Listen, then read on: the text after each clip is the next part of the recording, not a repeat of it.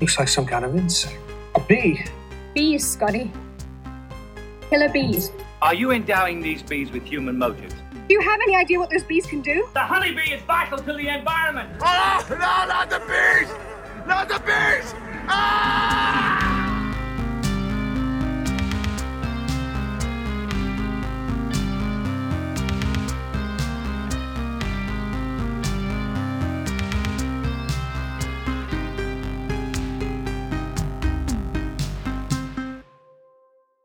Welcome to Killer Bees. This is not a Wu-Tang podcast. No, this is a podcast where we profile B-movie and genre film icons. My name is Garrett Smith. And my name is Tori Potenza. We can be found everywhere on the internet at Killer Bees Podcast. That's Killer BS Podcast on Instagram, Twitter, Facebook, and at gmail.com.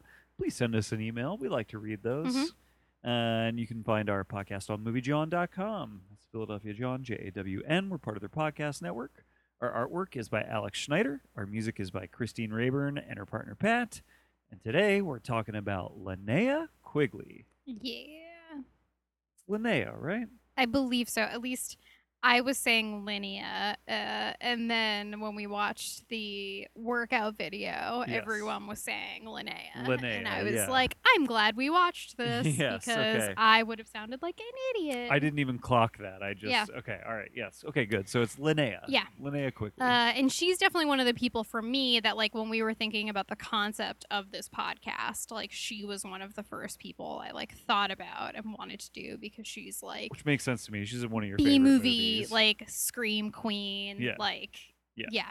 She does, like, all the 80s, like, according to her workout video, she's the queen of scream. the queen of scream. It's Yeah. very true. Yeah. And she, like, we'll talk about this a little bit, but she, like, is pretty active in, like, the convention stuff and, Yeah. like, has recently, like, this summer, she was at Mahoning Drive-In, right, which yeah. we love and was close to us. And she, like, I follow her on Instagram, and she, like, posted pictures, and she was, like, in Philly, like, visiting for, like, that weekend. Cool. And she was at Cantina, which is right across the street from my work. Oh, And yeah. I was like, Linnea was, like, right there, like, near my work. That's and so cool.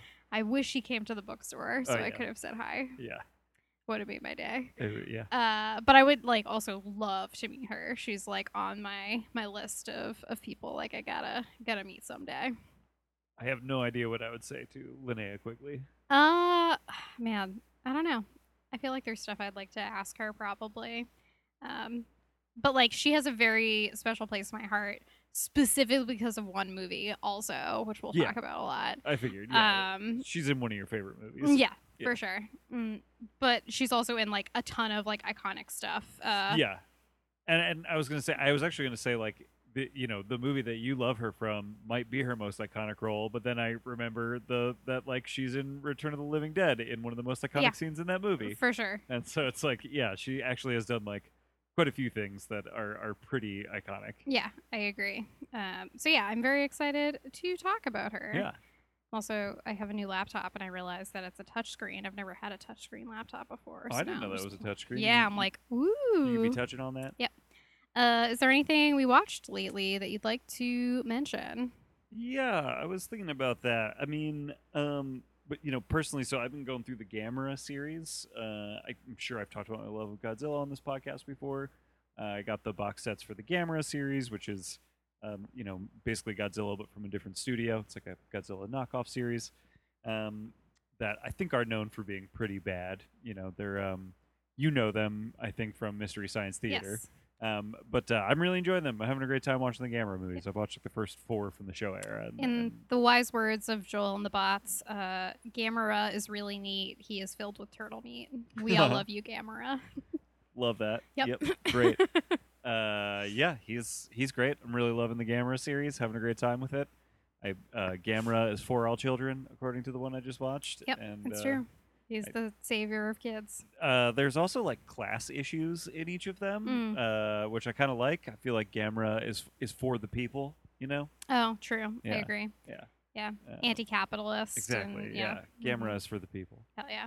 I'm into so that. been enjoying Gamera. But there's one movie that I assume you would like to talk about that we watched together, which is a new movie that we both thought was real good, right? Yeah? The Last Matinee. Hell yeah. Oh, I loved The Last Matinee. Yeah, me too. I liked this movie a whole lot. I thought it was so fun. It looked so good. Yes. And it just, I don't know. Like, everything about it, like, really, like, ticked a lot of boxes for me. I feel like this is the year that suddenly everybody is talking about Giallo, and multiple movies have come out that people have gone, oh, they're reviving Giallo. And this might be the one that actually feels like that to me. Yeah, because even Scary of 61st Street has some Giallo vibes, which we watched. And Last Night in Soho is definitely Last Night in trying to, Soho, like, do that's some- what I was trying to think of too. and I think successfully so and stuff, but like they all, those are all trading on, I don't know, like the iconography of that genre.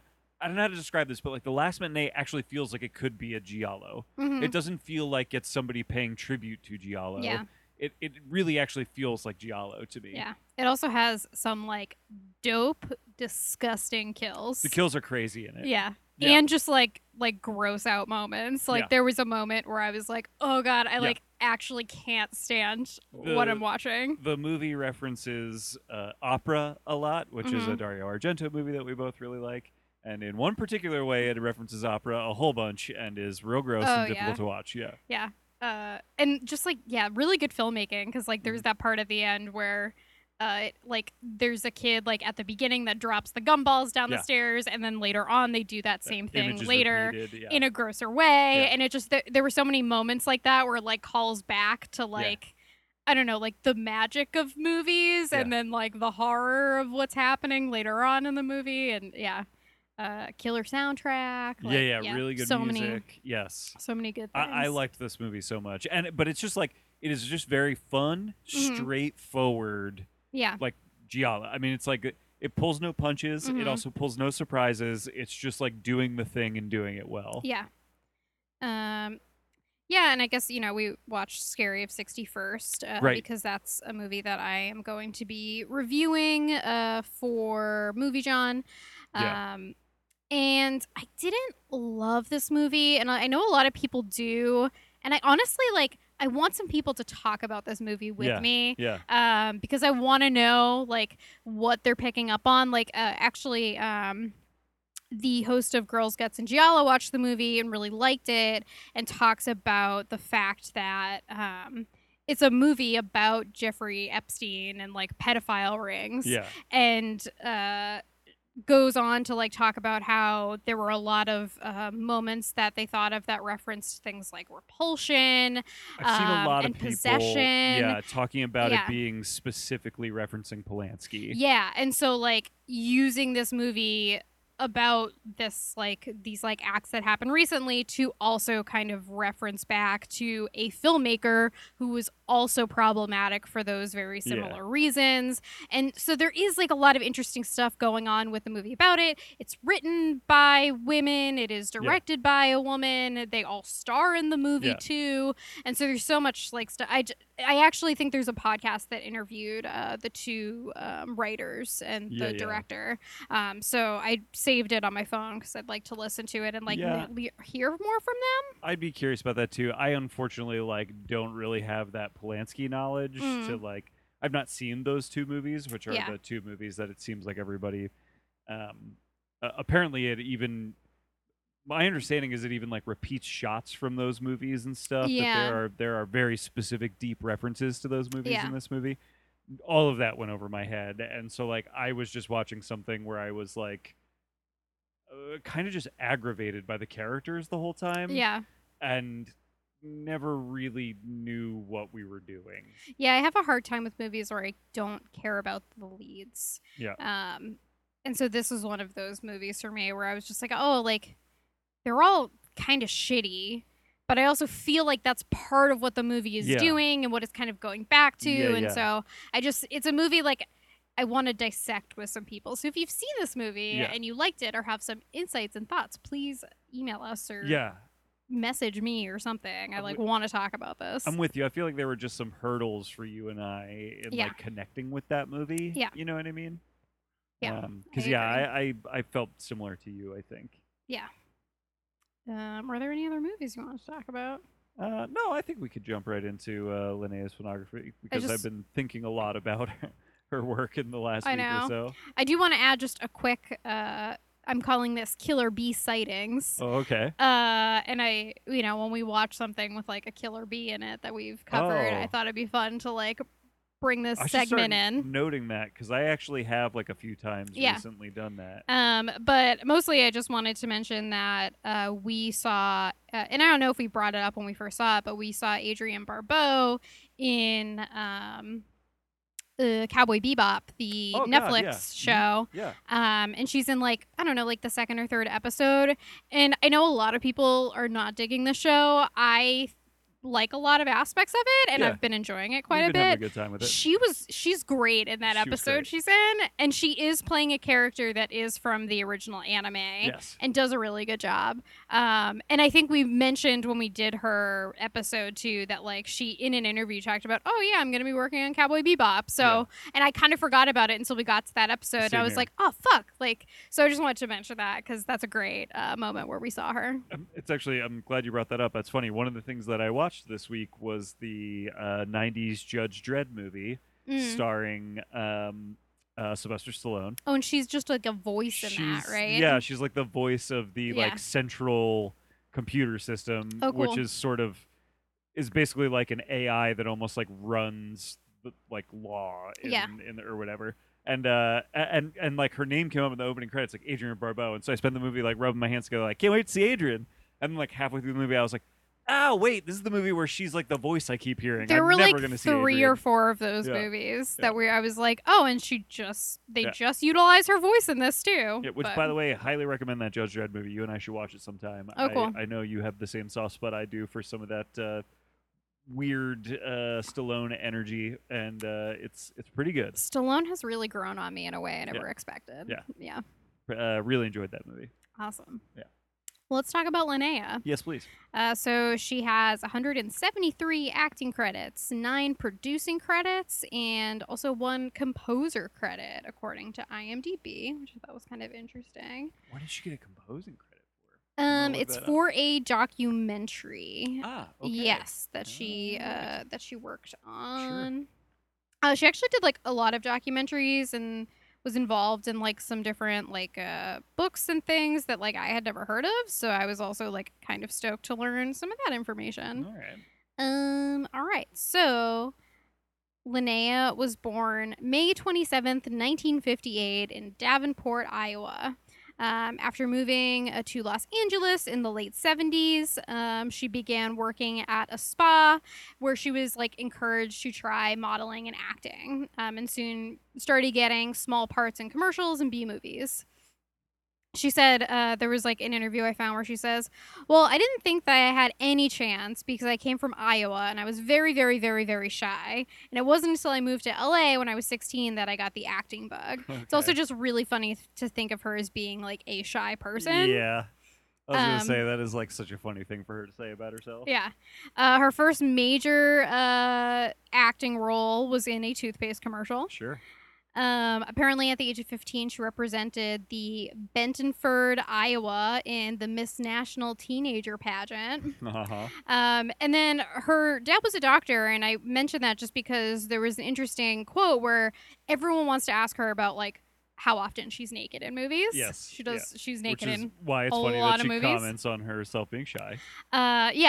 So she says, with the naked stuff, I came from a family where my dad was a doctor, so it wasn't like the body was something to hide or anything. But being shy, I would just treat it by turning everyone out and doing what I needed to do and just thinking of my lines and try not to make it a big deal, because the more you try to hide it, the more people are going to look. Okay. Which I was like, oh, that's like kind of an interesting way for her to like talk about the fact that she is playing like characters that get nude very frequently. For sure. Yeah, she's like a skin queen as much as a scream queen, right? It's like, yeah. And then I have found this quote from her where she just says, I like playing tough girls because they're so different from who I am. It's really boring to play the good, nice girl. That's too much like my real personality. Also so interesting. That is interesting. Yeah. Because she does play, like, we'll talk about it. She, like, seems to go out of her way a few times to play, like, pretty, tough characters. Yeah. And there's I know sometimes people will like comment and stuff that we like skipped over some movies, and I definitely did that here just because there were some movies that didn't have like that much information or like any information on IMDb. So I tried to just like in a lot of things that she just has bits parts in. So I just tried to like skip over some of it, which is like not to say that those movies don't deserve any recognition. If I skip over something that you like, let us know. But I tried to just like trim this a little bit. She has a ton of acting credits and like it's a lot of B movies. Like she doesn't do a ton of TV or anything, so it was a ton of movies. Yeah, like she's like perfect for our show because these are legitimate B movies, but to the point of some of them are like DNZ movies that you just can't find anything on other than their title. Yeah, for sure. So one of her first acting roles was in 1975 in the film Psycho from Texas, where she plays a barmaid. It says a madman and his partner kidnap a retired oil man, requiring a chase through the bayou. Okay, all right. And then in 1978, she has an uncredited role in the David Carradine film Death Sport, which has a great poster, and I've always wanted to see this movie. Yes. And then she's in this movie called Fairy Tales, which I almost left out, but then the premise was hilarious. On his 21st birthday, the prince goes on a quest that takes him across the land, searching for the one woman that gets him sexually excited, Princess Sleeping Beauty. Okay, so it's like the Sleeping Beauty tale from the horny prince's perspective? Yeah, it's interesting. Got it. And then she's in a movie called Auditions, which is a rare historic glimpse at the unique actors and bizarre personalities that showed up in Hollywood at a nude casting call for the erotic Fairy Tales 2 in 1978. I was like, this is so like a weird. Documentary about like, I guess Linnea and anyone else that showed up to be cast in like nude roles. With this like same Fairy Tales movie series. So strange. And then in 1979, she plays a mannequin in the movie Tourist Trap. This is insane to me because Tourist Trap, by the way, great movie that people should see. Tourist Trap is nuts. I think I fell asleep in the middle of it, so I've never finished it, but I would like to very much. It's nuts. It's real weird and fun. I didn't know she played I don't even know what that means for her to have played a mannequin. I know. Well, I guess because it's a wax museum, right? So she must be one of like the wax figures or something. Yeah, but I can't remember. I guess maybe I can't remember. Are there scenes where they don't come to life? I don't know. It just that is such a weird credit. It's funny to have her have such a bit role in this genre film too, that lots of people like. And then she's in the movie Don't Go Near the Park, which is one of the Video Nasty movies. It's one of the Don't films. Don't that's go in on the basement, right? Don't Go in the House and Don't Go in the Woods, I think is maybe, the other one. Yeah. But the premise is two siblings cursed in prehistoric times survive for millennia by feasting on the entrails of young people, prowling it in what eventually becomes a park in contemporary Los Angeles. Okay, that's insane. I had no idea that was the premise of that movie. So strange. Sounds great. Tried to find this. Could not find it. Apparently this is difficult to find. Also, she's credited as playing someone's mother in this movie, which blows me away because she's still so young, and then all of her career in the 80s and some in the 90s is her just playing hot young babe. Yeah, so strange to me. And then same year, she's in a movie called Stone Cold Dead. She plays the first victim. Okay. Sergeant Boyd's police search for a sniper who has been shooting hookers. Okay. I'm like, all right. And then we get to her roles in the 80s. So in 1981, she was in the movie Graduation Day, which I think I've seen. Okay. I think this was a cheapo movie that I found on YouTube or something a while back. So I'm pretty sure I've seen this. But I've never seen this one. I've always wanted to. I love these slasher movies. Me too. Yeah. A mass killer begins murdering students on the school track team after a track runner dies upon completion of a 30-second 200-meter race. What? Okay. Which is just a very funny premise for a slasher movie. It's also weird that it's called Graduation Day, but is actually just about the track team. Yep.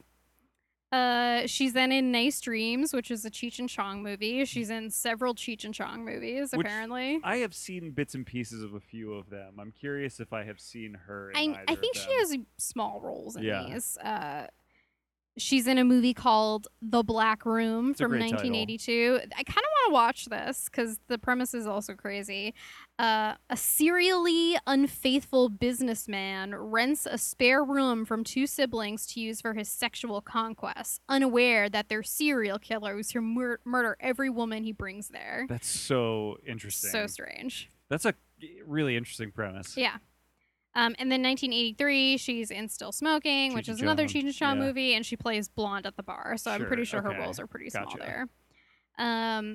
And then is in a movie called Young Warriors, which I brought this up too because the next movie we're going to talk about has a very similar premise. Sure. A young woman is gang raped and murdered in California, sparking her brother Kevin to take up arms by night with a gang of like-minded vigilantes and punishing people that they catch in the criminal act. Okay, so that's like sort of the premise of what's that Charles Bronson movie that there's like 5, a Death Wish. Yeah. But I guess set around like college age people. Well, it's like, kind of the rape revenge that's like the man. The males become the protagonist. Yeah.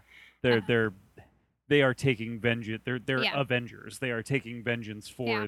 the people that But then the year later, in 1984, she is in Savage Streets, which was one of my favorite movies. And this is also like kind of a rape revenge movie in some ways. Oh yeah. Where it's so Linnea plays like a deaf girl. Yeah. She's Linda Blair's sister. Yes. And she's like, it's interesting how good she is with like makeup and stuff. Mhm. She just looks unrecognizable in certain Mhm. things. Because like I loved Night of the Demons, which we'll talk about later. Did not recognize her later on when I saw Savage Streets as this like younger sister because she's so innocent and cute and done up in this way where she like looks really young. Mhm. So I just like never thought that she was that same person. We watched another movie for this that we'll talk about later where I didn't recognize her for the first Yeah. like 10 minutes of the movie. Yeah. But yeah, like I love this movie, but also like Linnea is involved in like a graphic rape scene. Yeah, it like kicks off the movie basically. Yeah, right? she's like gang raped by these Yeah. 4 guys. And then like these 4 guys then later kill one of Linda Blair's friends. Yep. And so like this is when Linda Blair goes on this like quest to Yes. like clean the streets of these like fuckheads Yes. that like raped her sister and killed her Killed her friend. Yeah. This movie rocks. Oh, it's so good. It's like really fulfilling revenge Yeah. fantasy. Which you and I think I've talked about a lot of like when they are and aren't fulfilling and how much that matters. And this Yeah. one is like very fulfilling. Yeah, for sure. And like Linda Blair is this like badass that like, keeps getting into fights and like they all think she's like the problem child at school, but Right. like she's so fiercely protective of like the people in her life and has like a really close, cute relationship with her sister too in this movie, which I really like. So it just, this like works really well for me. And yeah, Quigley's doing something like totally different in this movie She than almost, other like, things. Never does anything like this again in her career, to my knowledge. You know what I mean? Because Yeah. this is like a pretty, I don't know, like straightforward, like subdued. There's nothing like big or over the top or crazy about this character. You for know what I sure. mean? But also, like when she says at the beginning, she likes playing like badass characters because like being nice is kind of boring. It's Yeah. like, oh, I get that because she doesn't get to kind of pop in the way that Right. she does in some of these other movies. She's a victim in this Yeah. movie. That's what she is. Yeah. Yeah, for sure. And she like references the nudity in this movie too because it is like very different from other movies too because she's being raped in this. Yeah. Specifically with this, she said, I don't find nudity liberating at all. I had a hard time every time I was required to be nude in this and other films. Since the cast and crew all have to try to get on set like they have never seen a naked woman before, so I always tried to have closed sets. And then Smart. in later interviews, Quigley says that being nude in most of her films since the beginning of her career, and says nudity is not a big deal, and wonder why people freak out about it. So it is interesting the different ways she kind of talks about nudity. I'm sure she had evolving feelings about it as she went on through her career. And like, you know, when she mentions the closed sets and stuff, it's like, well, it's like also nice to know that she tried to like take some control and like make herself feel more comfortable in these situations where she like, you know, is very vulnerable oftentimes. And then the same year she is in Silent Night, Deadly Night, which I know you have seen. Yeah, I this have movie not. is pretty great. Although I have to say, I don't really remember her in it specifically. Yeah, and I guess there were like a lot of protests around this film. She was asked about it in an interview, and she was like, I was shocked when my manager called me in Mexico, where she was filming another movie, and said that there were like all these protests going on. She's like, "Are you kidding me? Like, this is just another horror film." Yeah. Like, I couldn't understand it. But I think it's like Christmas horror like gets people in a certain way. Yeah, people don't like when the Norman Rockwell painting is like perverted in any way. You know what I mean? I follow Mike Dougherty on Instagram. Director of Krampus. Yeah, and I think he was like celebrating like the release of Krampus or something. Yeah, it came out on 4K, and it's I think like an extended cut of the movie. So he was like, "Hey, to celebrate, I'm going to share all the tweets that people sent me about how disgusted they were with this film." And it's all these people that's like, "How dare you pervert Christmas?" And it's like, yeah, people just get really upset about like holiday horror like this, and that makes me so gleeful. If Christmas is not a Coca-Cola commercial, it's not Christmas. Yeah, that's true. That's un-American and un-Jesus-like. Yeah. Yeah. So true. And then she is in the movie Fatal Games. A javelin thrower aims to kill 7 Olympic contenders at the Falcon Academy of Athletics. Oh, why aren't we watching that right now? Sounds amazing, that right? Sounds great. And then in 1985, she is in Return of the Living Dead. Yeah, so this is crazy to me because I did not know that she is the naked dancing girl in like one of the opening scenes of the movie. Well, another time where it's like she's really good. Like she's got this wig on. It's like this red, like really short cut wig. Oftentimes she has blonde hair in most things we watch her in. And then she's like really punk in this movie, and she's got like a ton of like makeup on that she doesn't typically have. And so they like really make her look totally different in this movie. And so like it took me a while too to make some of those connections where I was like, oh, this person keeps popping up in all of these movies I like. And so Return of the Living Dead is like one of my favorite. I really love Return of the Living Dead. I think this movie is so fun and funny. And there are so many things about it that are iconic. You have Tarman, you have the Send More Cops, and it establishes it's so fun and funny and weird, but like she is undoubtedly one of the like really iconic things about the movie. The naked striptease that she does on top of a grave, right? That's what it is. She's like standing on a gravestone. Yeah, like full frontal. Yeah, is definitely, I think that is why it's a staple of 80s rentals. You know what I mean? I always think of her too because she's like naked in front of this like sad punk that she's like clearly trying to seduce, and he pays zero attention to her. It's so funny, and you're like, what is wrong with this dude? But yeah, she also talks about there was like a lot of stuff going on with the nudity of this film apparently.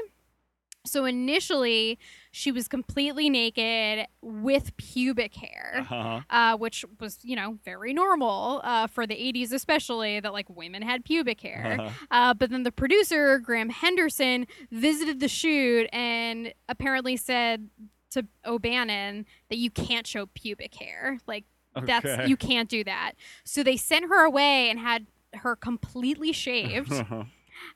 Which she says she found to be one of the most embarrassing parts of the whole to be told situation. You have to do that, yeah. And also, that guy clearly showed up to set, like, so that he could see this naked one, right? Like, that when you hear stories like that, it's because a guy knows that that's what's on the schedule and shows up to see that. Well, then they did another shoot, and then Henderson is like, oh God, this is even worse. You can see everything. Jesus. It's like, yeah, what the fuck did you think? So then at that point, they send Quigley over to the folks that are doing like props and costumes and stuff, and they made like a crotch piece resembling the bottom of a G-string that they glued on. Jesus. And so she had to get like all of this work done because they wanted her to do this completely naked scene, but still wanted to kind of cover her up for it. It's so strange. That is so strange.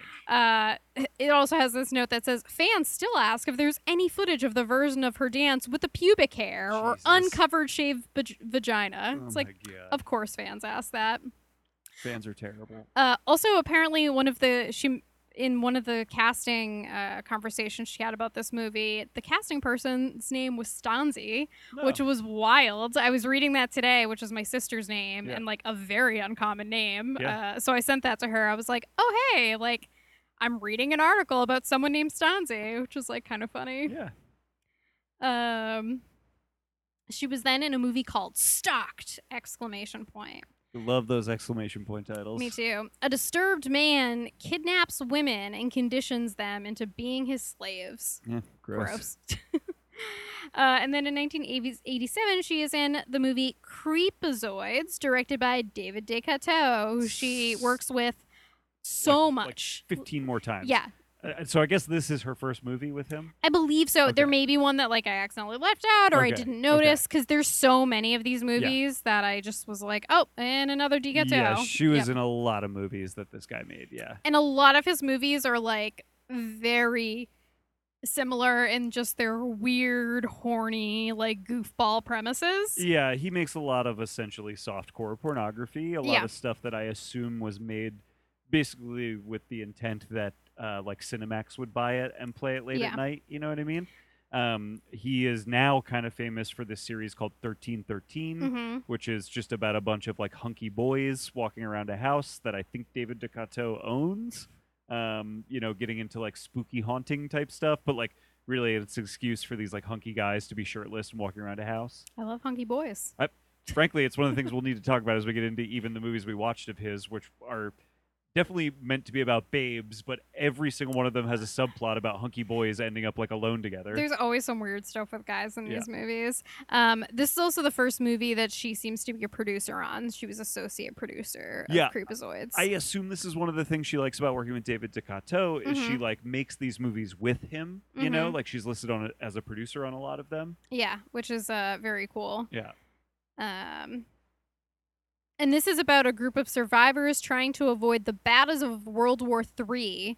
When they try to escape to the Quiet Lands, they encounter something much more deadly. Okay, what a fucking crazy plot. We saw like some clips of this movie from a different video we watched of Linnea. Yeah. And I could not tell you what this movie was about based on the clips we watched because they're attacked by like 3 different types of monster things. Yep. There's like monster rats, someone then becomes obsessed, and then there's just this giant creature that just squishes her head. Yeah.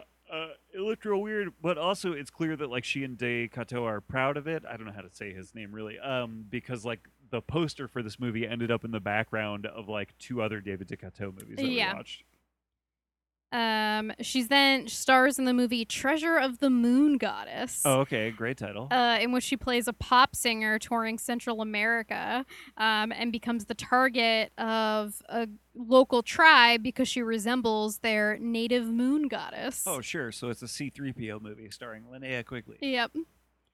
And then in 1988, she is in Sorority Babes and the Slime Ball Bowl-orama. One of the great titles in cinema history. Yes. This is another David DeCateau, I believe. Yes, it is. It's also, I think, one of the first times she works with Michelle Bauer, who she's in, like, countless movies in. A lot of DeCateau movies, but it also seems like they just were kind of some of like the Scream Queen girls like in the circle that worked together. I gotcha. So they just were in a bunch of movies together. Yes. So yeah, the director wanted to work with Linnea so bad that he handed her the script and told her she could play any character she wanted, and so she decided she wanted to play Spider. Spider. Yep. Yes, this is where she really, that quote earlier where she was like, I really like to play like badass characters. Yes. Spider is for sure the quintessential Linnea badass, I think. It's great too because Spider just has a giant S on her arm that isn't even made to look like a real tattoo. Nope. It literally just looks like someone drew an S on her arm. It's Yep. like, I'm Spider. Yep. Um, Who, by the way, in the plot of the movie is just like a person that is in the process of robbing a bowling alley as a bunch of teenagers break into it. And then she's just stuck with these teenagers. So then she's just stuck with these teenagers for the rest of the night. Yeah, also the sorority house that's in this movie was used in Murder Weapon, which we'll talk about later, and the Quigley Horror Workout video, Okay, I thought so. about. Yeah, this is, I think, another thing famous about Descartes movies is that, like, he has certain locations that he just... Yeah. He can get them, and he uses them over and over. He, I believe, shoots a lot of movies in his own home. Mm-hmm. Apparently a lot of Descartes movies look very similar because they take place on the exact same locations. Also, apparently one of Linnea's dream jobs, because it was one of the rare times she didn't have to get naked. Oh, true, right. Yes, Spider is clothed through the whole movie. Yeah, through the whole thing. Also, like, had... zero clue what this movie was really about. I just knew the name, knew the cover of it. Yep, same. So when you get to the part where these sorority kids are breaking into a bowling alley and they steal a trophy and then knock the trophy over and a tiny puppet demon. I believe he is specifically an imp in the He's context an imp. of the movie. That's right? it. Yeah. Comes to life and is like, I'm gonna grant you wishes, Yeah. and then just like wreaks havoc on them. It reminded me of Night of the Demons in a lot of ways, actually, but like the imp character was so wild that I think you and I were both like baffled every time he came on screen. It's weird because this movie, of all the David Descartes movies we watched, which we watched like 3 or 4, this was like the best looking one, the one that was the best produced. Like, looked and felt like a real movie, but was maybe also the most boring in some ways. There was something more charming to me about the like low rent weird ones. Not that this is not weird. This is certainly weird, and this movie is fun. Like, I do like this movie, but I had a little more fun with the ones that were like a little more like incompetent and strange. It's some of these movies where like there's a setup where everyone's stuck in a space. And so they're just like hiding from creatures and monsters and all this stuff. And so then there's just a lot of scenes of them like hiding. Yes. And like there's like also a lot of like really long conversations. Lots of long dialogue scenes that just go on forever. And so like those parts just get a little boring and kind of like fuck with, I feel like, the speed and tempo of the movie. Agreed. Yeah. Because there's a lot that I liked about this movie, but this one didn't totally work for me. And I think it's just like extra disappointing because that really is one of the great titles, and it's like, oh god, I wish this movie lived up to this title. Also, this is one of the Descartes movies where it's one of at least 2 where someone just like finds a gun in a totally random spot. Like they pull that out of a box and they're like, oh, there's a gun, we can use it. Like, pull one off of a shelf or something, right? Yep. Yeah. And you're like, oh, okay, cool. They just have guns now. Yeah. Yep. But Linnea is like so fun in this movie. She is really digging into Spider. She does a really good job in it. And then the actor Hal Havens is in it, and he is also from Night of the Demons. And apparently she suggested him after like they worked together on that, which is cool. Okay, that is cool. Then we got Hollywood Chainsaw Hookers, again with Michelle Bauer. Another great title. A detective embarks on a mission to track down a woman in LA's seedy nightclubs, only to come face to face with a bloodthirsty cult of leathery, beautiful prostitutes. It says lethally beautiful. Oh, lethally beautiful. Leathery, beautiful. I don't know what I don't think. Leathery and beautiful don't feel like two words. I was words thinking that can like go right next to each other. leather clad was what my brain was thinking when I said that. I got it. Yeah, which I think probably is also true. Yeah, they probably are in leather. You're probably right. Yeah. So sorry, I shouldn't have corrected you. They probably are leathery. They're leathered up. Yeah. Leathered prostitutes. Yeah, lethally beautiful. Yeah. Is he the next victim of Hollywood's demented chainsaw hookers? I didn't know that was about a bloodthirsty cult of prostitutes. That sounds awesome. Also sounds great. Yeah. Yeah. So many of these seem very fun. Yeah. And also there are a lot of these that I like had on a list for us to try to find, and a lot of them are very hard to find. Yes. Yeah. Some of these movies basically like don't exist. Yeah. There's a lot that I wanted to see that just like Yeah. we couldn't, which is unfortunate. I do think Hollywood Chainsaw Hookers is one you could watch if you wanted to. Yeah, I hope so. It should be at least. And then the next movie is Night of the Demons. This is what I referenced earlier as one of your favorite movies. One of my absolute favorites. Yeah. I saw this at Horrorthon a couple years ago. The director, Kevin S. Tenney, actually like showed up and talked a little bit about Night of the Demons with us. I saw it at a different Exhumed show, but same thing. He was there and talked about it a little bit. Yeah, and so when I went to this Horrorthon, my friend Annie had given me edibles that I was like, oh, I gotta pick like my moment when I'm gonna get these. And all edibles are kind of different. Yeah. So this one took like an hour to kick in. Mm-hmm. And Night of the Demons was one of the movies that played at like 1 or 2 a.m. And so the thing with Horrorthon is they tend to like put the weirdest movies at these times where everyone's like really tired. You've been there for like 12 hours already and you're like kind of loopy. And so like my edible kicked in as soon as Night of the Demons started, and it was a wild ride. Yeah. And maybe is also one of the reasons this will like always live in my head is like the craziest thing. Like there's so much character just giving weird exposition. Yes. And I remember that like making me laugh so hard when I was watching it at like 1 a.m. Yeah.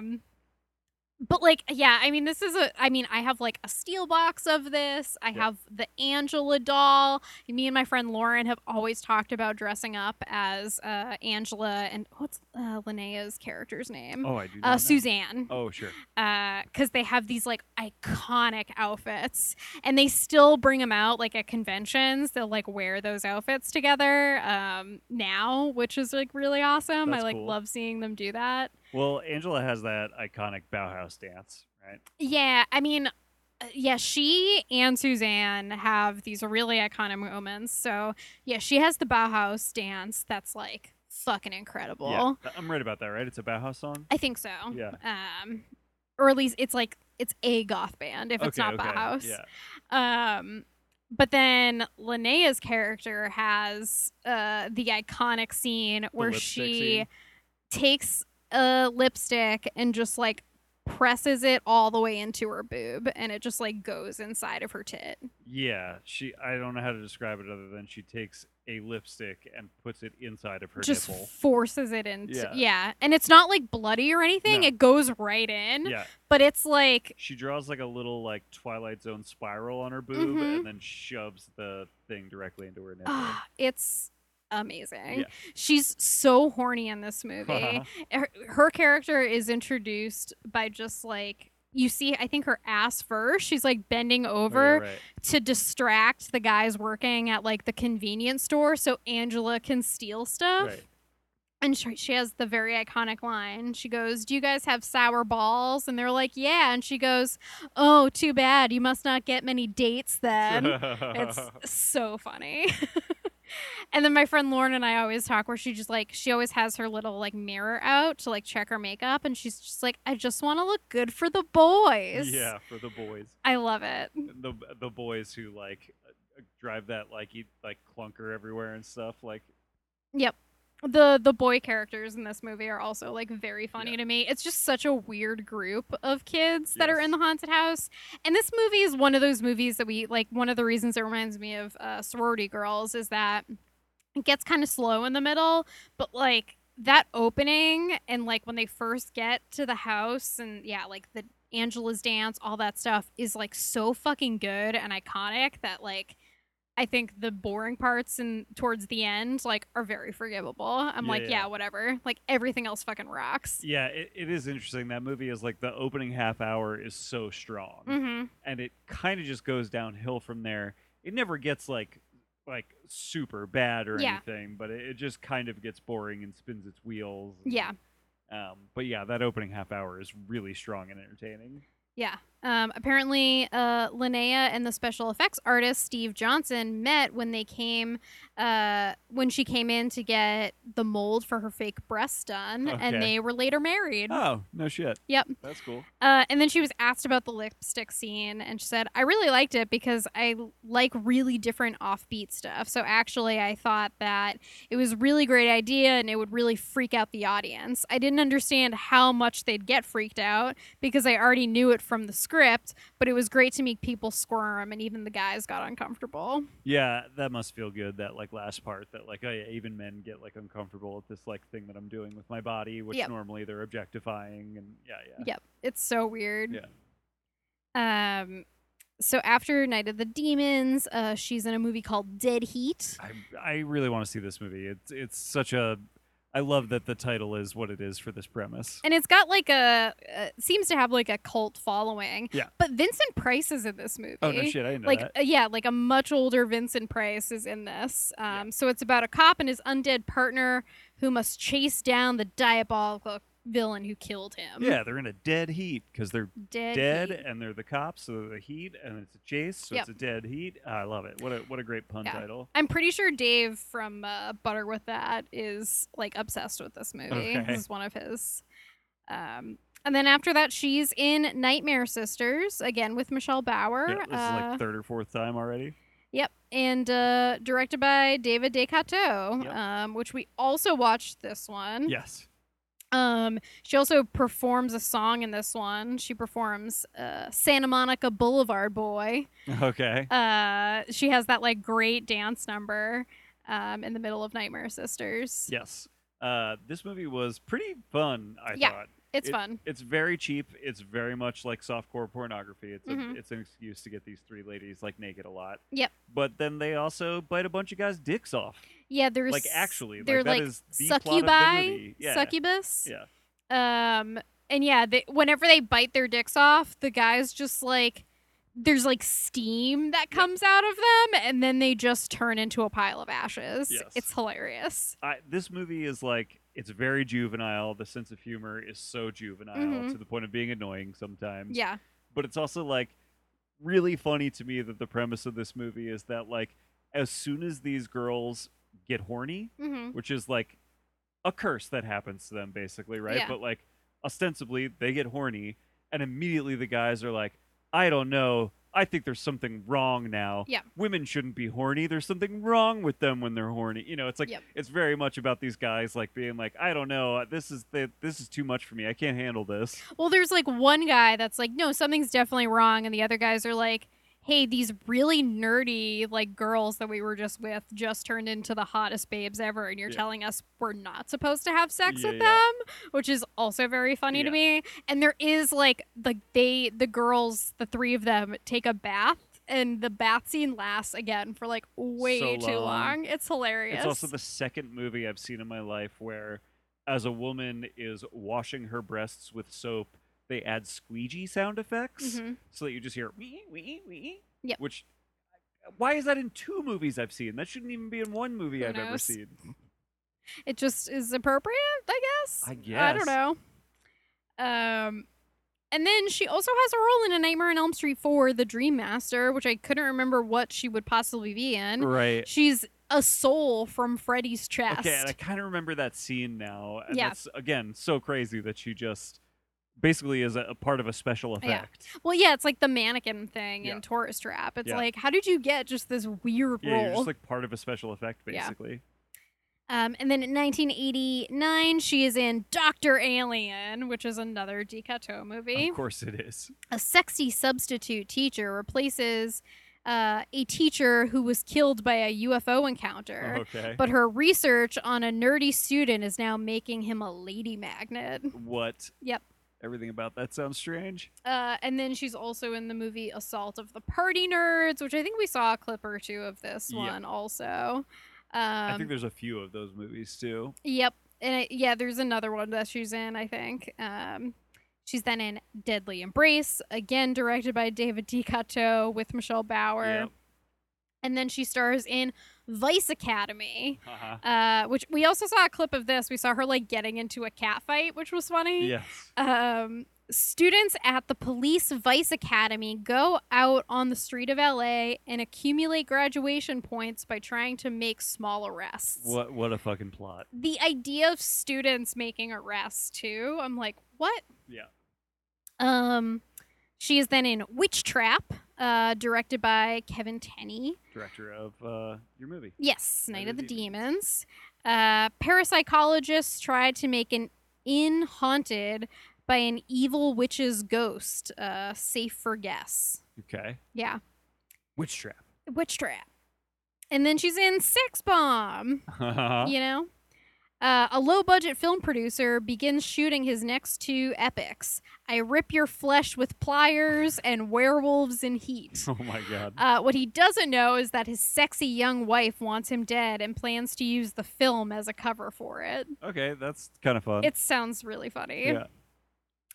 And then she's in another Dikato movie called Murder Weapon, which we also watched. Yes, we did. And this is probably the worst looking of his movies that we saw. It is. It's we also watched like a YouTube video of it. Yes, I would be curious to see a better transfer of it. Yes. But I think even a better transfer, it is wild to me that this movie, because we watched this movie, I think, first of all of the Dekato movies that we watched.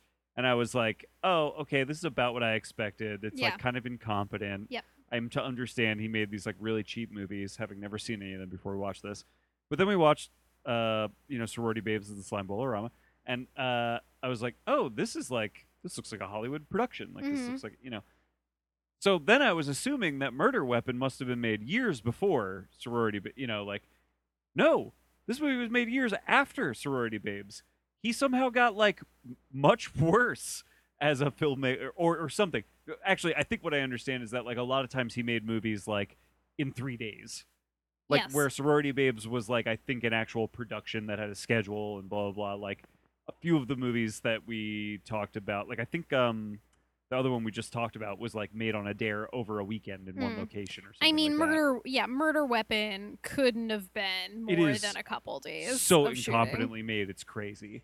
There are dialogue scenes that last for like 10 minutes, and all they are endless close-ups, back and forth, 1-2 shots of two different characters. You never even get an establishing shot that they're both in the same room.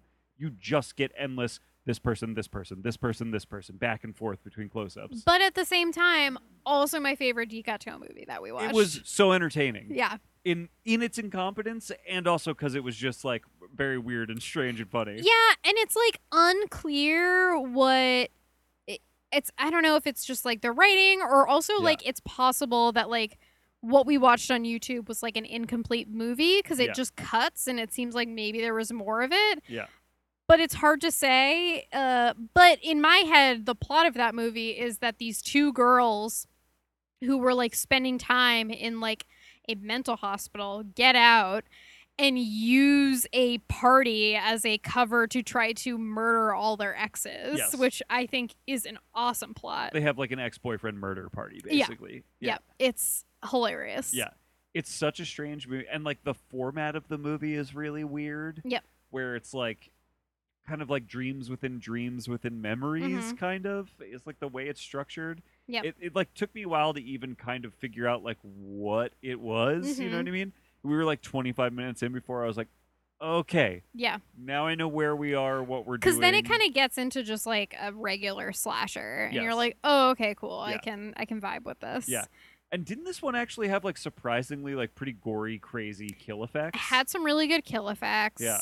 Because it's like so incompetently made, and then all of a sudden it would have these like really good graphic like kill effects. It also had these like scenes that it was like they're trying to be sexy, but it's actually like not sexy at all. Yeah. Like one girl is like, ooh, did you like bring what I wanted? And it's like shaving cream, and she just wanted this guy to shave her legs. And I was like, ew, that's disgusting. It's like, let me sensually shave your legs. This is also the movie where there's a scene where someone's coming in to check a room for the killer, and you can see one of the... You can see like a gaffer or like a light guy just like standing off to the side of the frame. Holding a beer. Yeah. Like he's just like chilling, holding a beer in his hand. It's so funny. Yeah. But yeah, I really liked this I movie did too. a lot. It was really fun. Also, the guy characters I think are very funny in this movie. Yeah, this is okay. This is another one where, like, for long stretches of the movie, the ex-boyfriends that were invited to this party are abandoned by the only females at the party, and so they're just hanging out together. Mm-hmm. And they're just dudes being dude. Like they like are playing sports together at one point. It's like so they just all of a funny. sudden. But then at one point, 3 of them are sitting on a couch together, watching porn and eating popcorn. Yep. You know, as you do with your boys. Yeah, You of just course. watch pornography on the couch together while eating popcorn. It was great. Yeah, so funny. And then we get the movie Blood Nasty. Oh, okay. Roy is killed by a couple of jewel thieves and is brought back to life and possessed by a deceased serial killer, Blade. Blade. Right, and I think we're gonna stop here Yeah, since we're gonna. we still have a lot of movies to talk about. We have so much to talk about. This ended up being we talked way more about Linnea than we thought we would, and so we'll make this a two-parter. which is kind of cool because I feel like there's some stuff from the 90s and 2000s that we are like excited to talk about. Yeah, so this should be good. We watched more movies of hers than I even realized, actually. So Yeah. it will be fun to. We'll have a whole another episode about her, which is great. It's Should be awesome. good. And she just, I don't know. I'm excited to talk more about her because she is just. She ended up making so many interesting movies. Yeah. And I think if I can, I didn't see her talk about it too much in any of the interviews I looked at, but I would love if I could like find more information just about her relationship with DiCato. Like, Yeah. I think that would just be interesting for me because they've been in so many, or worked together so many Well, times. we watched, I think, 3 of those at least. It's Yeah. like if you are to, it's one of those things where you're like, yeah, let's talk about Linnea Quigley, and it turns out when you're talking about Linnea Quigley, you are like also talking about David DiCato. I basically. know, Yeah. and now I'm like, oh, we like, yeah, because then like there's also these other women that she Yeah. worked with a lot too. I'm so interested, and so I actually like do want to do a teeny bit more research, which Yeah. should be fun too. That's great. So Hopefully, yeah, I come up with some stuff. We will have another episode that'll be like the 90s on through the rest of her career. Yeah, which is still a lot. She has worked so consistently Oh, yeah. throughout her life, Yeah. like more so than I think other people we've talked about. It's wild to Yeah, me. she doesn't have that like break and then she comes back, later Yeah. in her life or whatever. She Yeah, just where it's worked like, consistently. Oh, like people didn't realize she was great until like a few years back, and now she's in things again. Like, no, it's Yeah. like she's been working like this whole time. Yeah. So yeah, this should be cool to talk more about. Yeah, well, is there anything that you need or want to plug? Yeah, I mean, you can find my my writing on Movie John. The month of December, I will be writing about Scary of 61st, which we talked a little bit about, as well as Stage Fright from '87. It's getting a 4K release, so I get to review that movie, which was pretty fun. That was super fun to watch. Yeah. So yeah, check some of that out. Yeah, you can find me everywhere online at Philadelphia. That's with an F. Follow my Letterboxd. Love doing my letterboxing, where you can find me watching Gamera movies all the live long day. Mm-hmm. And a lot of 70s paranoid thrillers. Oh, God, we didn't talk about. We should talk about that on the next Linnea episode. China Syndrome. Fucking China Syndrome, which Movie was rocked amazing. so hard. Yeah. So look me up on Letterboxd at Philadelphia, and find us on moviejawn.com, JAWN. Yeah. And I think that's it. Sounds good. Buzz buzz. Buzz buzz.